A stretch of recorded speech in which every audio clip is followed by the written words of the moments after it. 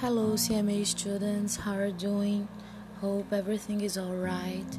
It's me, teacher Camila Lins, and I came here to give you some instructions about the exercise I prepared for you. Okay, but before talking about the activities, I want to tell you some things really important. We've been facing a difficult and strange situation, and I think we have to enjoy this period, this quarantine moment, to think about our lives, about what we have done for us, for others, and maybe it's an opportunity to get better day by day. Okay, let's do it. Bye bye.